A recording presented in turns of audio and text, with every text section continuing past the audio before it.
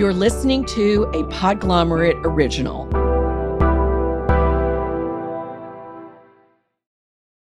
Trigger warning. In this episode of Missing Pages, we'll be discussing suicide, sexual abuse, along with controversial mental health diagnoses. If this sounds like something you'd rather avoid, it might be the episode to skip.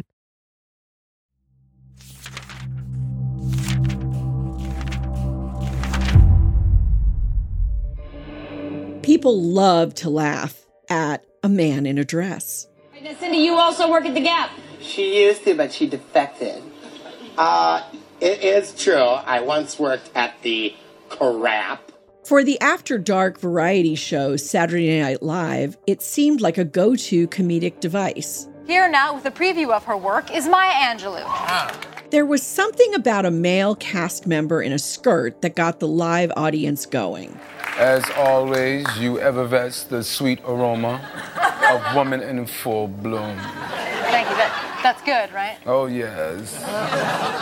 From Chris Farley portraying a Gap girl to Tracy Morgan moonlighting as Maya Angelou to Will Ferrell as the deep-voiced U.S. Attorney General Janet Reno. Welcome to my dance party, coming to you live from the deck of a battleship. Psst, it's really just my basement. The gag never seemed to get old. And cross-dressing as comedy is nothing new. Even Shakespeare's Twelfth Night, from back in the 1600s, hinges on gender-bending disguises. As I am man, my state is desperate for my master's love. As I am woman, what frivolous sigh shall poor Olivia breathe? Oh, time, thou must untangle this, not I. Up until recently, gender nonconforming characters were written into stories either as a punchline. Look at this. My first day as a woman, I'm getting hot flashes. Or as the more sinister transsexual psychopathic serial killer. It rubs the lotion on its skin. It does this whenever it's told. Then there's Ace Ventura, Pet Detective. If the lieutenant is indeed a woman, as she claims to be. It's the 1994 comedy classic that launched Jim Carrey's career and somehow managed to combine both the man in a dress gag and the trans character as the sociopathic villain trope. Then, my friend, she is suffering from the worst case of hemorrhoids I have ever seen! That's why Roger Podacter is dead! He found Captain Winky! Two birds, one stone. To say the least. In the late 90s and 2000s, the media was doing a pretty terrible job at humanizing trans people. Transgender characters were either the butt of the joke or mentally unstable murderers. But my expertise as Beth Ann Patrick, literary critic and voracious reader, is here in the land of books. Books are the medium of nuance and depth. So you'd think books were doing a better job at trans representation, right? Right? Come on. If J.R.R. Tolkien's Lord of the Rings books can dedicate hundreds of pages to Middle-earth's trees and still spawn a wildly successful film franchise, surely there must be a trans character in the stacks that got an authentic human treatment. Not quite. Up until recently, there were very few books about the trans experience. I can think of 2 or 3. Maybe Middlesex by Jeffrey Eugenides, but that's really about somebody who's intersex. Or John Irving's In One Person, Going Back a Ways, Virginia Woolf's Orlando. But those books, while groundbreaking for their times, were not written by openly trans authors. Then, in the late 90s, a new voice burst onto the literary scene. Everyone from celebrities like Bono to Shirley Manson were buzzing about the mysterious presence of the one and only Jeremiah Terminator LeRoy. He or she or they went by JT for short. Seemingly born out of thin air, the teenage author was notoriously elusive. And in a departure from the culture's perception of trans characters I mentioned before, JT's mysterious and potentially transgender identity only made them more interesting and exciting. Hey there, I'm Jeremiah Terminator LeRoy. My friends call me JT.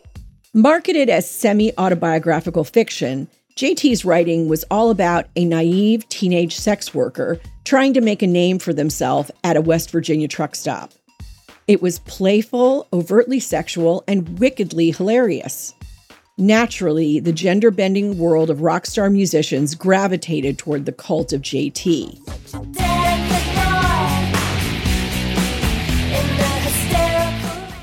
2001's LGBTQ anthem Cherry Lips by Garbage's Shirley Manson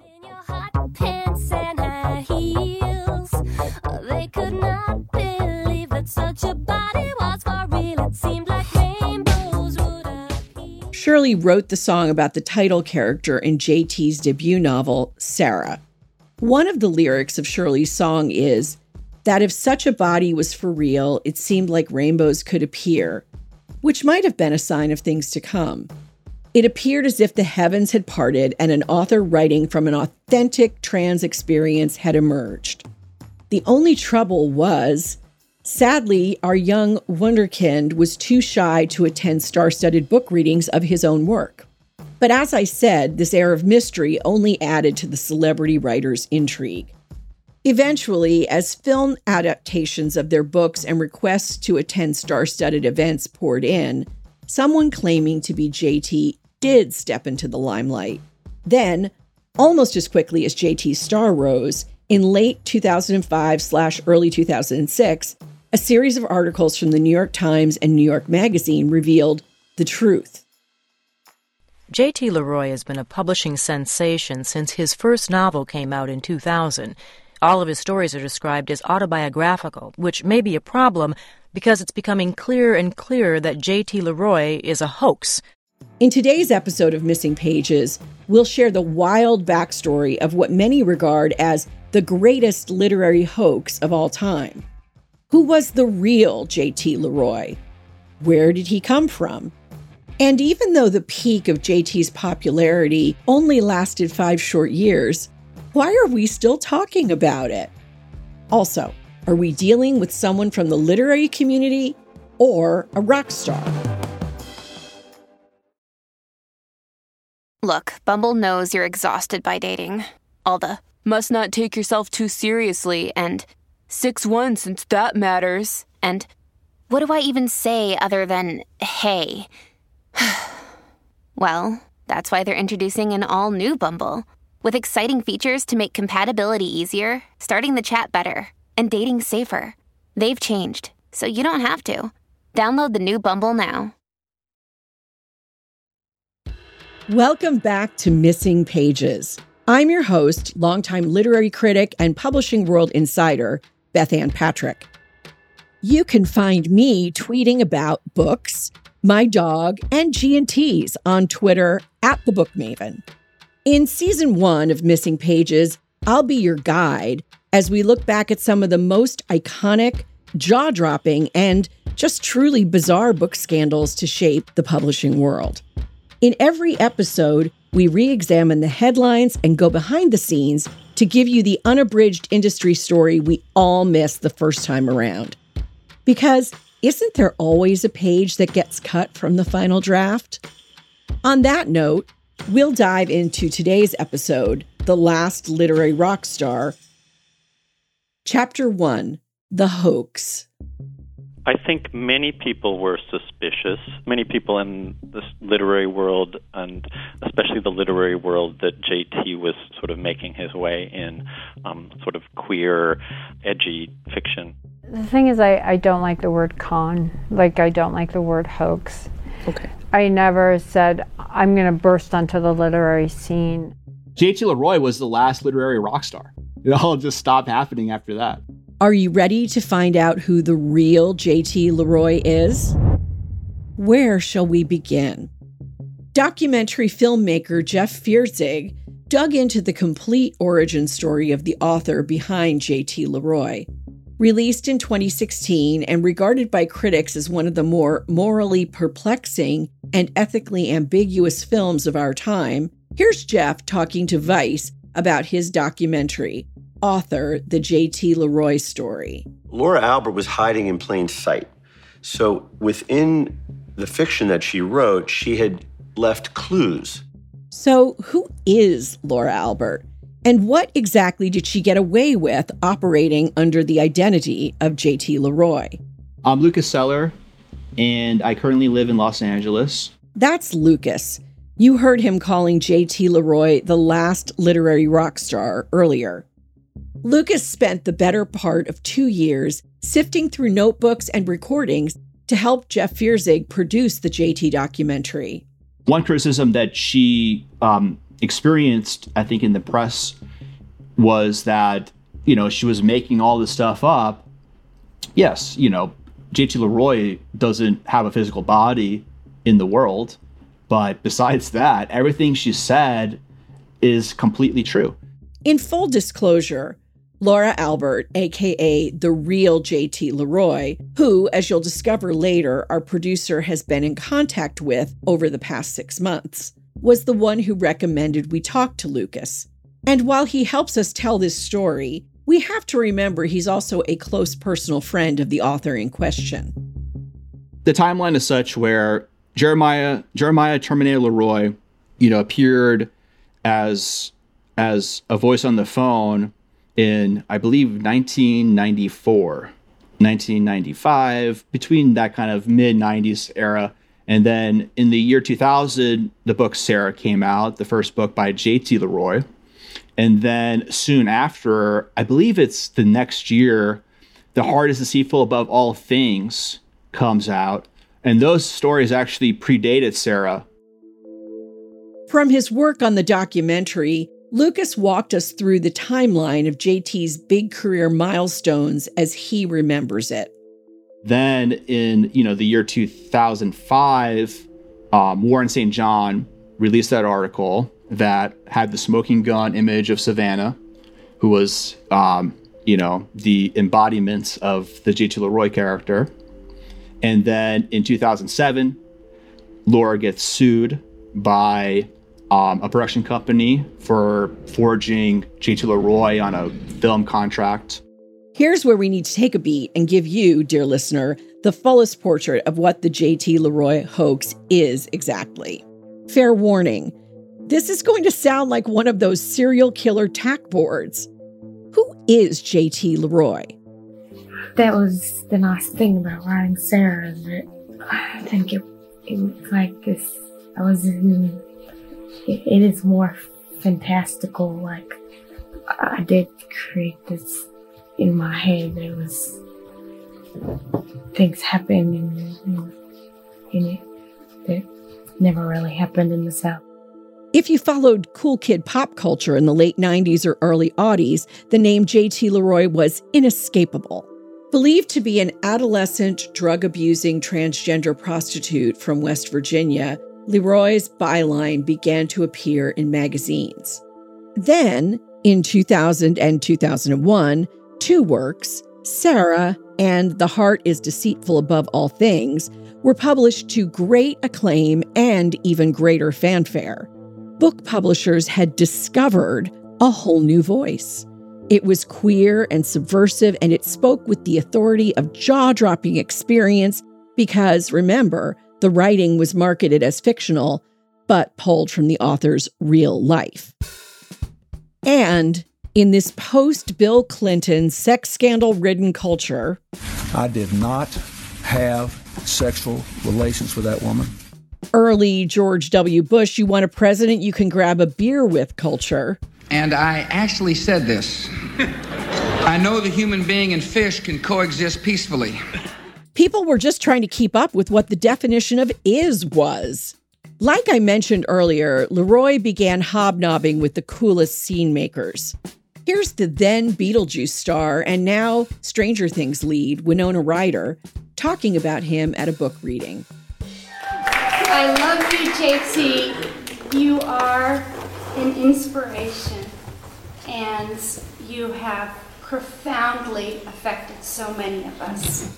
The Heart is Deceitful Above All Things was turned into a movie in 2004, starring and directed by Asia Argento as J.T. LeRoy's mother, the truck stop prostitute Sarah. Pay attention. It's not the little boy's fault. Jeremiah, you're going home. Your grandma's here. Then, scandal. By early 2006, articles from both New York Magazine by Stephen Beachy and from the New York Times by Warren St. John exposed both the actress who played J.T. LeRoy and the real author of the work, Laura Albert. Here, Stephen Beachy, the journalist behind the New York Mag article, is speaking to NPR back in 2006 about his investigation of J.T. When I heard a story told by an old friend of a woman named Laura Albert and a man named Jeffrey Knoop, that they were in fact behind the whole J.T. LeRoy hoax. It sounded plausible to me, and I began investigating it. I began looking into whether anybody named J.T. LeRoy had actually existed. I couldn't find any record of him in West Virginia. Beachy is a San Francisco-based journalist, which is where the alleged teenage author seemed to have taken up residence at some point after living in West Virginia. I spoke to hustlers on Polk Street in San Francisco and other long-term denizens of the neighborhood, and nobody had any memory of him. I checked birth records and started talking to people who had known JT from the beginning and couldn't find anybody who had met him before 2002 and couldn't find any evidence that he actually existed. There was no Jeremiah Terminator LeRoy. He'd been the creation of a talented, seductive mother and former phone sex operator raised by Jewish immigrants in Brooklyn, who now resided in San Francisco, named Laura Albert. Laura convinced her androgynous sister-in-law, Savannah Knoop, to don a floppy blonde wig, big, dramatic dark sunglasses, and a Pharrell-level-sized hat to impersonate the pen name she created, J.T. LeRoy. Laura refers to Savannah, the person playing the author, as her avatar. Is to drive these remotely controlled bodies called avatars. They're grown from human DNA, mixed with DNA of the natives. Yes, exactly. Only this avatar was living and breathing and going on press tours. But it went even further. J.T. LeRoy's manager, Speedy.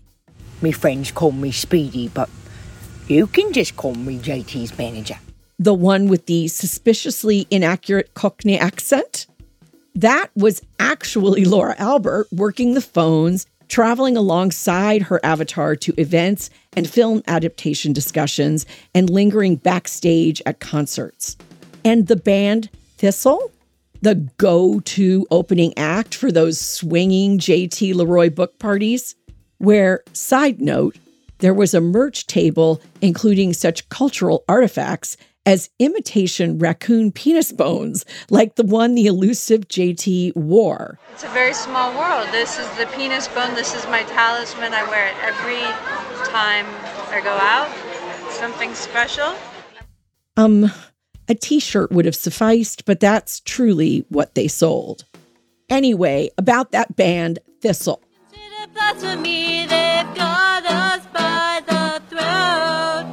It was fronted by a woman named Emily Frazier. Or rather, again, Laura Albert, only following a bit of liposuction and some new hair color. The band's guitarist was also her husband of the time, Jeff Knoop. Yes, that Knoop. So, let's see. We have 1, 2, and 3 people in on the whole ruse, none of whom are actually J.T. LeRoy, because that person is completely made up. What kind of person goes to the trouble to invent such an elaborate 3-ring circus and then keep up the complex ruse for years?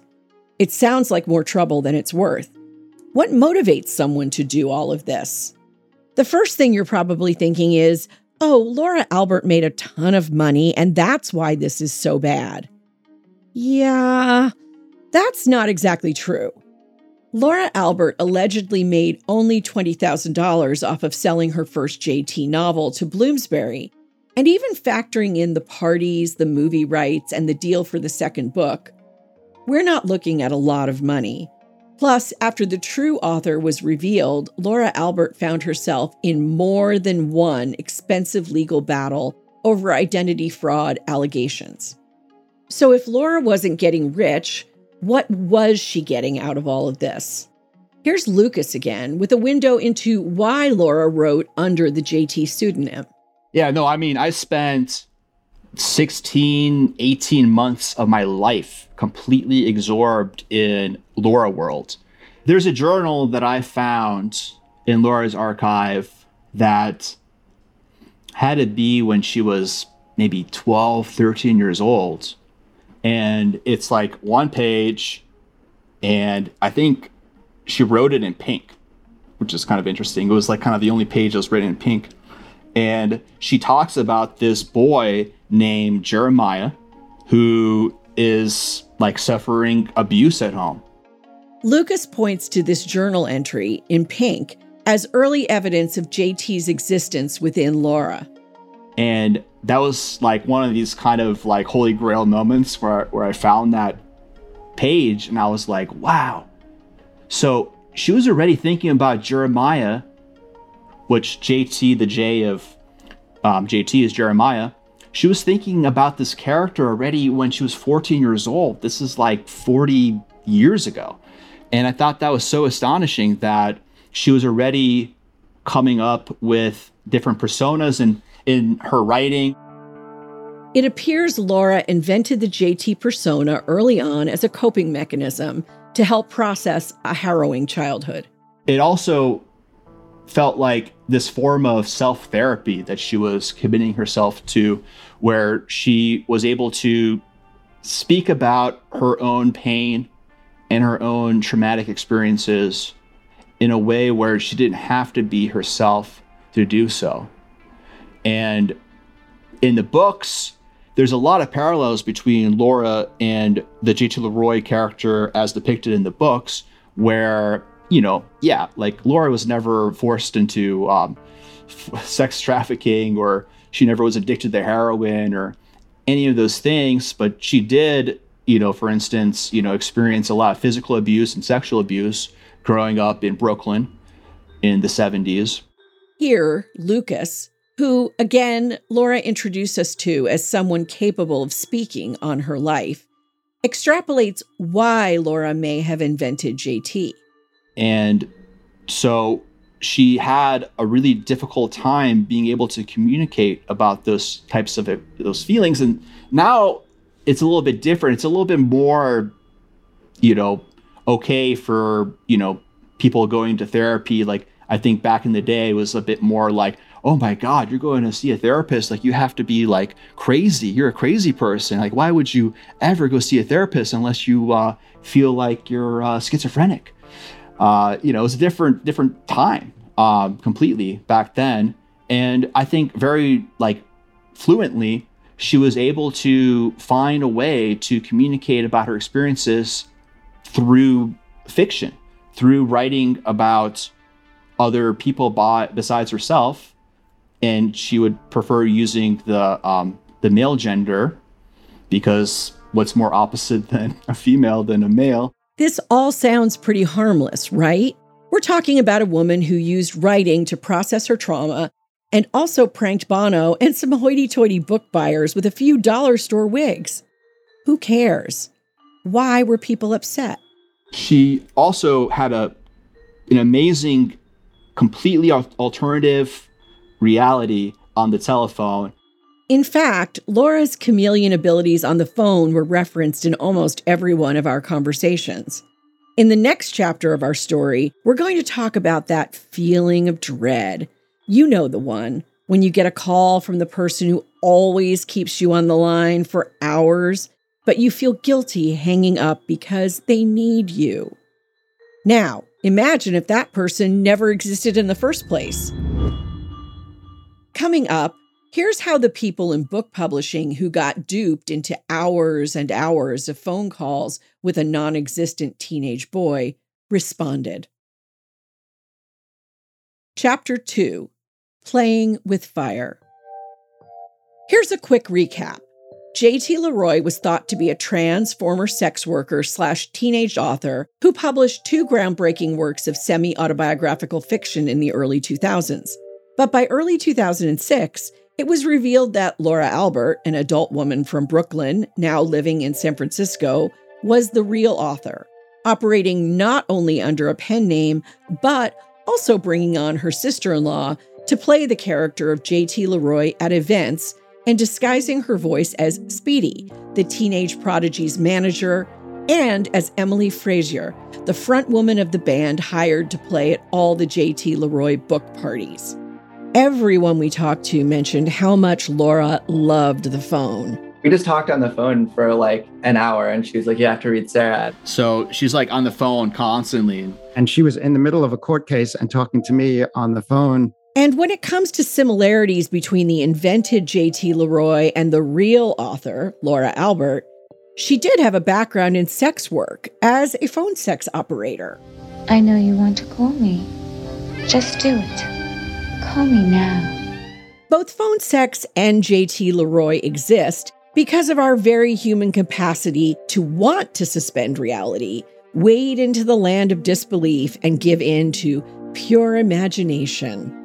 Come with me, and you'll be in a world of pure imagination. Crisis hotlines, party lines, and early phone sex 900 numbers were big in the 70s, 80s, and 90s, right around the time Laura was growing up in Brooklyn. So it may have occurred to Laura then, or later on, that phone skills were not only an escape from her reality, but potentially a way to monetize her skills. For her, I think the telephone was like inventing fire because she was so traumatized at this young age, and she had a really difficult time being herself in the real world. Lucas again, speaking to how his friend Laura used the telephone to survive. Her only line to the outside world was the telephone, and she would use this thing I couldn't imagine. I remember like even seeing like a telephone bill from the year 2000 something. It was like $1,000. Laura's background with the telephone helped explain just how the character of J.T. LeRoy was first invented. You know, she would call party lines, and she would basically create these kind of personas. And at some point she discovered, during this time, she felt, very like suicidal because her life was like really horrible. Like her mom one day wanted to get Laura to get out of her room, and she refused to get out of the room. And then the mom took some sort of like kerosene and some flammable solvent and like poured it like through the crack under the door and then lit it, like to smoke her out. Like fucked up shit, like really fucked up shit. The stories about Laura's home life that Lucas shared with us were bleak. From kerosene-drenched bedroom doors to sexual abuse, it's no wonder Laura was searching for a life raft. And it's clear that, for much of her life, Laura's survival hinged on her access to the telephone. I couldn't imagine having to go through that. And so, her life was basically hell on earth.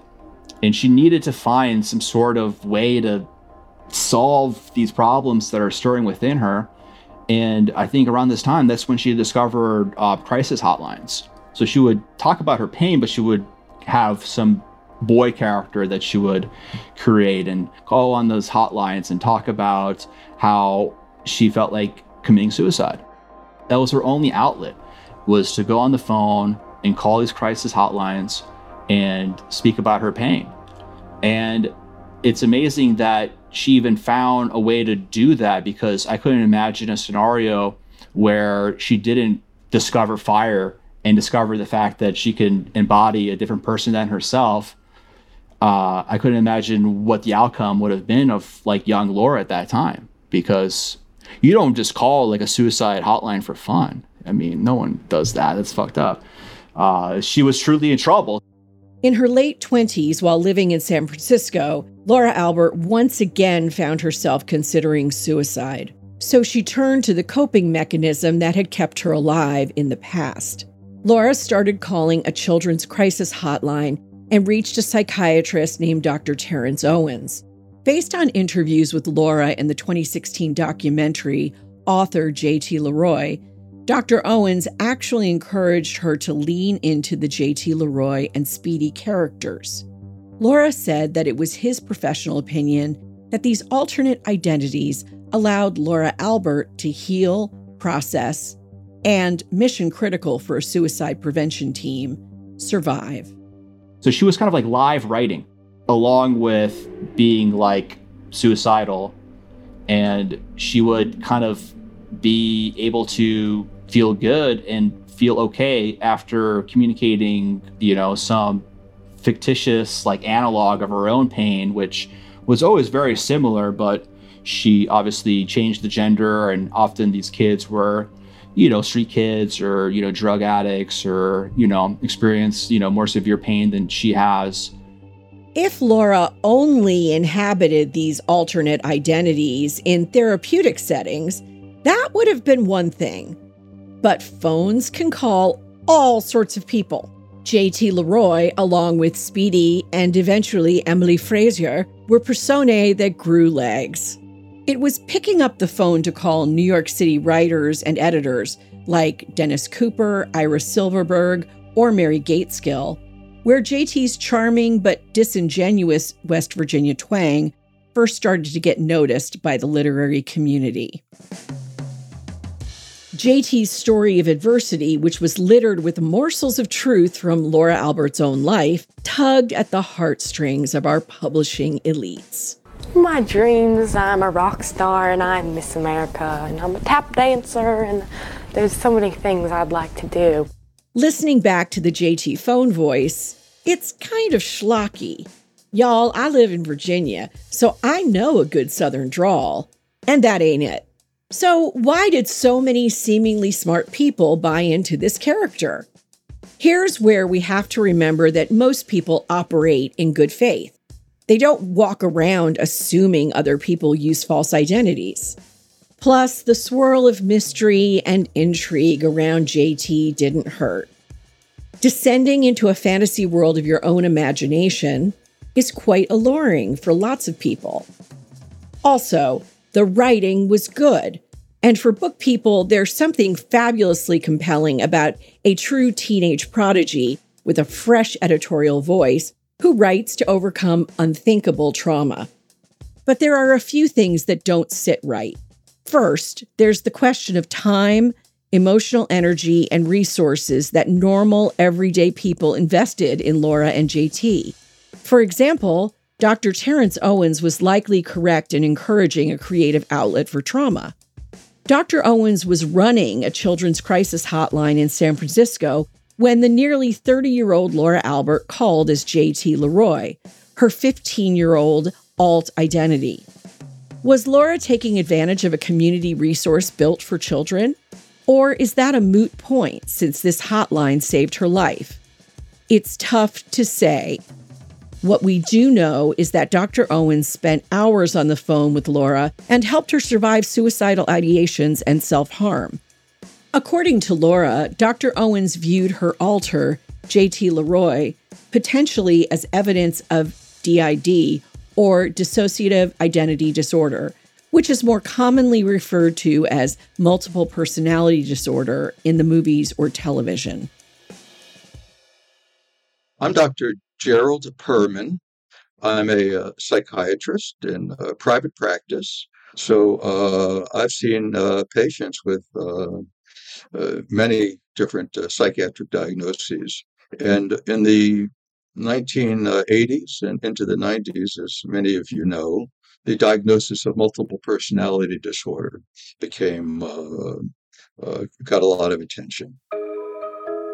To better understand and empathize with someone living with dissociative identity disorder, we consulted with a psychiatrist of more than 30 years, Dr. Gerald P. Perman.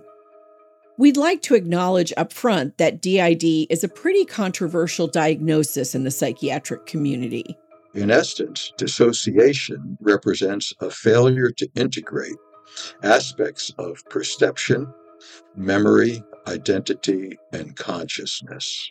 Minor instances of dissociation, such as highway hypnosis, transient feelings of strangeness or spacing out, are common phenomena.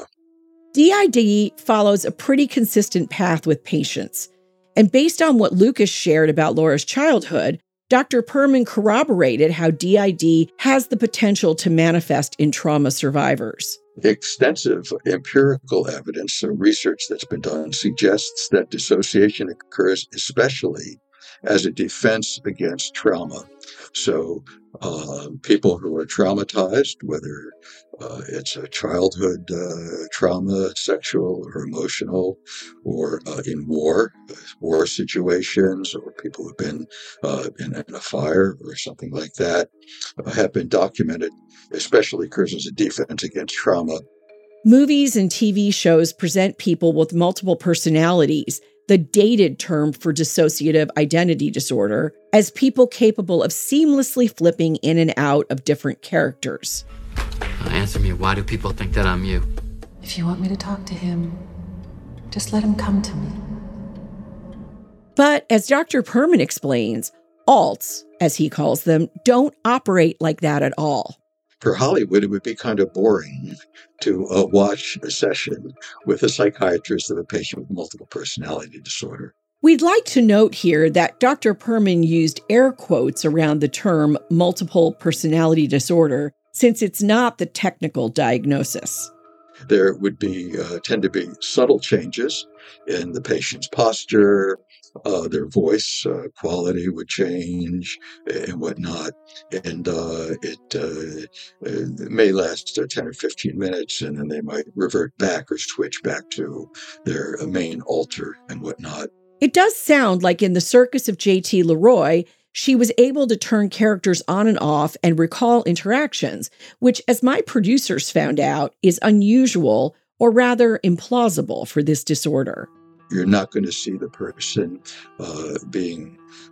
going out in public, say, totally dressed one way for hours or days at a time, the next day looking and dressed totally different. It's just not going to happen. Generally, they're not going to be this autonomous self that's portrayed in movies where they go out and do this and go out and do this and that in another personality. Generally, we don't see that. This is all interesting analysis, and I promise I can completely empathize with someone struggling with mental health challenges beyond their control. Still, Dr. Perman's input only left me more confused. Why would somebody go to the lengths that Laura Albert did if it was all a ruse? And whether Laura's long, meandering phone calls in character were DID or theater, I can understand why the people caught in her crosshairs were so upset. Here's where I really want to talk about the blowback, by which I mean both the fallout and the outrage. For Laura, the telephone was not only like discovering fire, as Lucas told us, but it was also a lot like playing with fire. And we all know what happens to a fuse once it's lit. There's an old saying, and it goes a little something like, "Don't piss off the people who control the media." So what happened when Laura Albert got found out? Well, that is the big question, right? I do think I'm a defender of Laura Albert. I think that she was railroaded. She was treated terribly by the press at the time. She recovered, but there was a time when I felt this is a writer whose life is being destroyed. That's Mark Elliott Stein, New York City-based editor and founder of Literary Kicks, which has been running continuously since 1994. So, here I am. Suddenly, I'm the owner of one of the oldest literary archives on the internet, and I'm proud of that. It's, when I created it, my idea was to represent alternative literature, experimental literature, fun literature, rock and roll literature, punk literature. I was never into proper, I wasn't going to chronicle what the New Yorker is publishing. This was back in 2008. Only a few years after J.T. LeRoy's true identity was revealed, and when Laura Albert found herself embroiled in a drawn-out legal battle over misrepresenting her identity. Mark, then writing under his own pseudonym, Levi Asher, examined whether Laura Albert's treatment by the media was fair in his piece, Can Laura Albert Be Forgiven? When I talked to her is when she was in a court case where she was being sued. And she was in the middle of a court case and talking to me on the phone in the evening. And I just felt, oh my God, fire your lawyer, change your strategy. They're not understanding you. What you should say is that I'm a fiction writer. She was writing fiction. A fiction writer is allowed to lie. You're writing fiction. You're allowed to invent an identity. And some of this is what I wrote about on Lit Kicks at the time. But, I pointed out from Daniel Defoe to Miguel de Cervantes, the great novels were all hoaxes. Laura Albert defenders make the legitimate point that all of J.T. LeRoy's books were labeled as fiction, and lots of fiction writers operate under a nom de plume. In fact, it's a rich literary tradition. The fact is, a fiction writer is a fiction writer, and she's also a good fiction writer. So she deserves the same respect. When I had a pen name, I found that people saw that as a reason not to trust me. That if you introduce yourself with two names, you're showing yourself to be two-faced. And so it's sort of like tipping your hand. In full disclosure, we did speak to the lead attorney on Laura Albert's appeal, which ultimately reached a settlement out of court. The lawyer took on the case pro bono because he believed a great wrong had been done, not only to Laura, but to the whole literary community, by punishing an author for using a pseudonym. If you're lining up the evidence for or against the idea that Laura Albert was a bad person to create J.T. LeRoy, you could take, putting a wig on her friend as evidence for the side that there was duplicitous behavior. My answer to that, I have to refer to the whole tradition of Andy Warhol, actually. Here, Mark is referring not only to Andy Warhol, the artist known for pop art prints of soup cans, and Marilyn Monroe, and the guy credited with saying, in the future, everyone will get their 15 minutes of fame, but also to Andy Warhol, the collective. Andy surrounded himself with intellectuals, artists, and deviant street kids. The Factory, the place where all the radical, alternative creatives within Andy's scene met, was churning out multidisciplinary art under Warhol's name, but it was produced by a collective of people. There's actually a tradition of doing this in the art world, from Jeff Koons and Kehinde Wiley, both working artists today who have huge studio teams working on pieces. Kehinde goes so far as to outsource some of the painting to teams in China. Mark suggests that maybe Laura Albert was following this kind of production tradition. When J.T. LeRoy showed up, there was no picture, there was a name, and there were a couple of stories. I was like, oh, wow, there's somebody here with a little bit of New York edge. There's somebody here who really knows Andy Warhol. That's one thing I thought. And when I say Andy Warhol, I'm talking about the Velvet Underground producing Andy Warhol, And, when I say edge, I mean danger. We call it an edge because you can fall off the edge. So, I think that when I first heard of J.T. LeRoy, I immediately knew this was a pen name. You couldn't not know this was a pen name. How do you get a name like J.T. LeRoy? It's a first name. And the name was supposedly Jeremiah Terminator LeRoy. There were other parallels we can draw between J.T. LeRoy and Andy Warhol. For example, Andy was the original send somebody to the event in a wig on my behalf guy. One of the main characters in the Andy Warhol scene was Jeremiah Newton. So there's the Jeremiah. Where it comes, what I'm bringing this back to the mask and the glasses and all that. One thing Andy Warhol used to do is when he would do speaking engagements, because he was a tremendously popular speaker in the 60s, he got so bored doing speaker engagements that he sent other people out with Andy Warhol wigs and Andy Warhol glasses to go appear as Andy Warhol. Now, it's wrong, but it's art. It's art. I'm sorry, art is art. Fiction is fiction. When you're a famous artist, Dali can do what he wants. Picasso can do what he wants. Warhol can do what he wants. Another possible parallel between Laura and Andy worth sharing is that recent retrospectives on Warhol indicate the artist lied constantly, almost recreationally. But public knowledge of his dishonesty didn't destroy his reputation as it did Laura's. But maybe Unlike JT collaborators, denizens of Andy Warhol's scene benefited with separate careers, given their association with the venerable star. Here's Mark talking about why the media response to Laura Albert's wrongdoing may have been a bit outsized.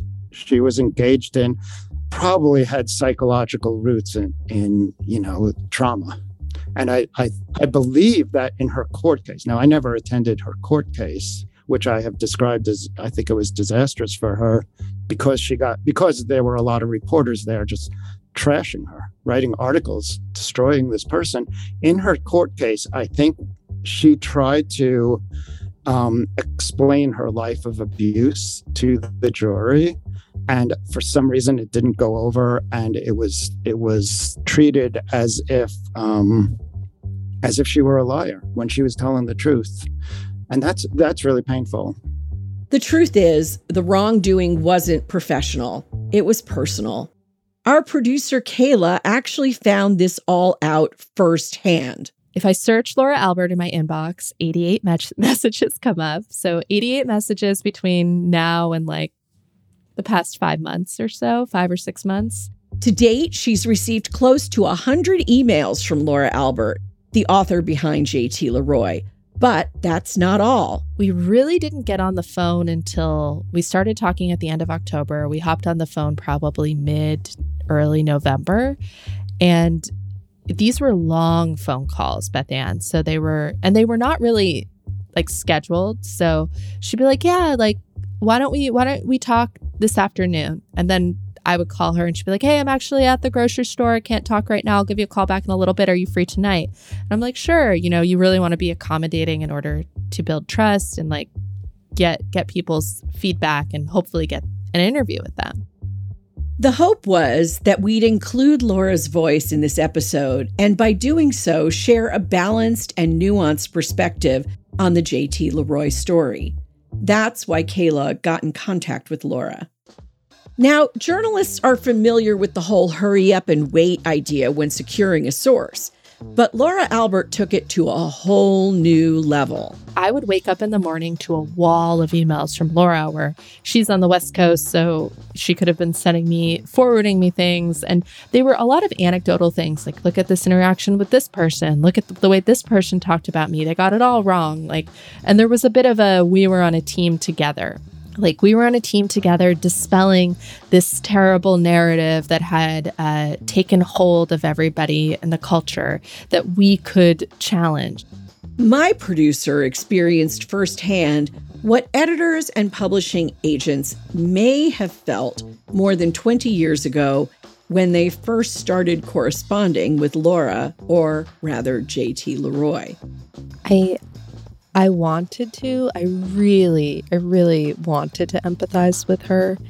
I wanted to see the scandal through Laura's eyes and understand, what it must have liked to be in her shoes. But I realized when she blew me off for the second scheduled podcast interview in a row, and this was after 6 or 8 months, Beth Ann, maybe I had been charmed or duped or whatever, like so many people before me. And I just felt like an idiot. And I think my theory is that the payoff for her was that this game of cat and mouse, where I was just always wanting a little bit more, that was what it was about. I mean, finally the EP shut down pursuing the interview because, we're a small operation and this had been months. It was too costly and made no sense to keep pursuing it. Kayla got a taste of what all the people who had spent hours and hours on the phone with JT LeRoy way back when may have felt. They no longer cared why she did what she did as a trauma response.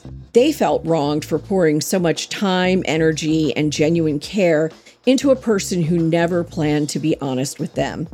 And remember, women and non-gender conforming people rarely get a free pass in our society. So when the tides turned for JT, or rather Laura, they really turned. At the end of the day, whether you're outraged or a passionate defender of Laura Albert, we have to revisit the question of trans representation. Does J.T. LeRoy's work belong in the trans canon? I mean, yeah, totally, right? More answers and more questions after the break. Chapter 3, Cannon Fodder. Have you all talked about Garbage and how Shirley Manson was like friends with, quote unquote, friends with J.T. LeRoy? I want to see when that one came out because for whatever reason, they're kind of intertwined for me. That's author Imogen Binney. She wrote the award-winning cult classic novel, Nevada. It's about a 30-something trans woman working at a bookstore in Brooklyn who tries to stay true to her punk values while her life sort of implodes. It's a fabulous read. So I took one writing class when I was in college. The rest were lit classes. And in that writing class, there was this guy who was like writing gay stuff, and I thought that was cool, but I wasn't out as trans yet. Here, Imogen is talking about her own experience coming out as trans, while also trying to remember the first time she ever heard about J.T. LeRoy. It would be a couple more years until I came out as trans. But I remember bumping into him on the train platform. I think I was probably going to take the train from New Brunswick into New York City for something, probably going to a concert or something. Bumping into him, and he was super stoked because he was talking about this book. And in my memory, this is all so blurred together. I should have put together a time frame in advance. But in my memory, it's also very associated with the third Garbage album. We talked about this earlier, but that queer anthem, Cherry Lips, by Garbage's lead singer Shirley Manson, the lyrics and the story of the song are about J.T. LeRoy's novel, Sarah. And this was one of Imogen's entry points to the world of J.T. That was part of what's exciting. This like gay boy who I was sort of like drawn to queerness without really understanding, like having really figured out why yet. At some level, I had figured out why and been blogging about it for a long time, but on another level, I had not. I was just like stoked on J.T. LeRoy and the fact that Shirley Manson was friends with him. I have such a clear memory of like J.T. LeRoy being a thing and associating it with that Garbage album, and it seems like that time frame lines up. While working as a bookseller at the Strand in New York City, Imogen devoured J.T.'s work, but from the beginning, she wasn't convinced that J.T. LeRoy was a real person or that the work was autobiographical. Here she is talking about the author photo on the back cover of Sarah. But it seemed like such a clear thing that like this is not a real picture of the author unless this author is a model who's like doing book covers or like art photography or something.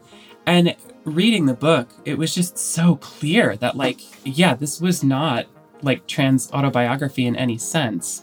Or if it was like extremely, it was through some kind of like very intense filter. You know what I mean? Like it just something about the tone, the like intensity of doing like truck stop sex work in contrast with the fact that like, even when bad things were happening, I feel like I was never super worried about this protagonist. It always felt like they were going to come out okay. And they were like magic raccoon penis bones. Okay. So, if a genuine, totally real trans reader wasn't convinced that J.T. LeRoy was a legitimate person, did that impact the value or meaning of the work for Imogen? It was interesting. Like the smart thing that I've been excited about saying for this podcast since we had since you contacted me is, are you familiar with Men, Women, and Chainsaws by Carol Clover? Does that book mean anything to you? It's a nonfiction book from the early 90s. It's kind of a classic in like feminist horror studies. She, I think, came up with the idea of the final girl. If you're unfamiliar with the horror movie trope of the final girl, which I promise Imogen is getting to a really mind-blowing point here, it's the last woman standing to confront the killer, or more important, the person left behind who gets to tell the story from her perspective. He's right there! It's your turn to scream, asshole. In Men, Women, and Chainsaws, Gender in the Modern Horror Film, it's a strong title. Author Carol J. Clover suggests that audiences go from seeing the story through the killer's perspective to identifying with the final girl who survives, which is a powerful leap, especially when thinking about it as a metaphor for survivors of sexual abuse who've struggled to be believed. She's writing a lot about rape revenge movies. And one of the points that she makes that I hadn't realized until I read this book was that, you know, in retrospect, we tend to look at rape revenge movies as like pretty fucked up, like really intense, and like, why would I want to watch that thing? If you're unfamiliar with the rape revenge genre, a good example of this is 2020's Promising Young Woman, starring Carey Mulligan and Bo Burnham. I go to a club. I act like I'm too drunk to stand. And every week, a nice guy comes over to see if I'm okay. You okay? But one of the things she talks about is that at the time, like, sexual assault was not being taken very seriously. And so having a movie that took it seriously and showed a woman having such a strong response that she goes on like a murder spree was actually like a pretty interesting decision in terms of the culture. And here's where, as I promised, Imogen brings it back to why the work of J.T. LeRoy ultimately matters. And so, like, yeah, going back to my, like, ongoing look for trans representation and stuff, like, when Sarah came out, it didn't matter that I, like, didn't believe for a second that J.T. LeRoy was a real person, like, at all. It was really like, whoa, this is cool. These are, like, trans people who get to do stuff that's not just, like, you know, beg for approval from cis people, or, like, you know, tell a story about how much pain they've been in so that people will believe that being trans is real. Or, like, I don't know, these are like really strong critiques of the trans autobiography at the time, but like I was pretty frustrated with the fact that that seemed to be the only voice that trans people could have. And so in a way, Sarah really felt like it was taking trans experiences seriously, despite all the other stuff that seemed kind of wild or like, yeah, unrealistic. So for Imogen Binney, an emerging trans author, J.T. LeRoy's work was powerful and impactful in a way that might seem subtle to the untrained eye, but meant the world to the trans reader. Sarah and The Heart is Deceitful Above All Things depicted a trans character who was more emotionally complex and nuanced than their gender presentation or sexuality. And as with the final girl metaphor, J.T. LeRoy's books moved audiences to shift their perspective, to identify with the universally human aspects of a trans character's journey. It was Imogen's perspective that regardless of whether you think what Laura Albert did was right or wrong, her work undoubtedly belongs in the trans canon. I mean, yeah, totally, right? Canon is not about value. Like, things don't get canonized because they're good. They get canonized because they made an impact and people are still talking about them, right? Which is not to say, like, there's no value in Sarah, but, like, if you're talking about the trans canon, like, yeah, we're talking about books that made an impact, and, like, we're kind of talking about, I don't know, historicity. Can I say that? Remember, context is everything. And if you recall, for decades, trans characters were getting the raw end of the deal on the cultural stage. For better or for worse, J.T. LeRoy, or rather Laura Albert, inched our primitive cultural notions of the trans experience forward in a more human direction. And you can feel J.T. LeRoy's influence when looking at the more complex depictions of the trans experience available today. I made my own couture. Commissary don't carry a size 13. The popularity of J.T. and even the ensuing controversy ultimately nudged open a door that had been boarded up. By creating space to reimagine the gender binary and pulling the likes of celebrities and the literati into the whole ruse, it made a statement. Sure, nobody liked being duped, and Laura Albert's path to publication was fraught in many ways. But, like Imogen said, it isn't about being good or morally correct. It's about its cultural impact. And J.T. LeRoy certainly has had a ripple effect.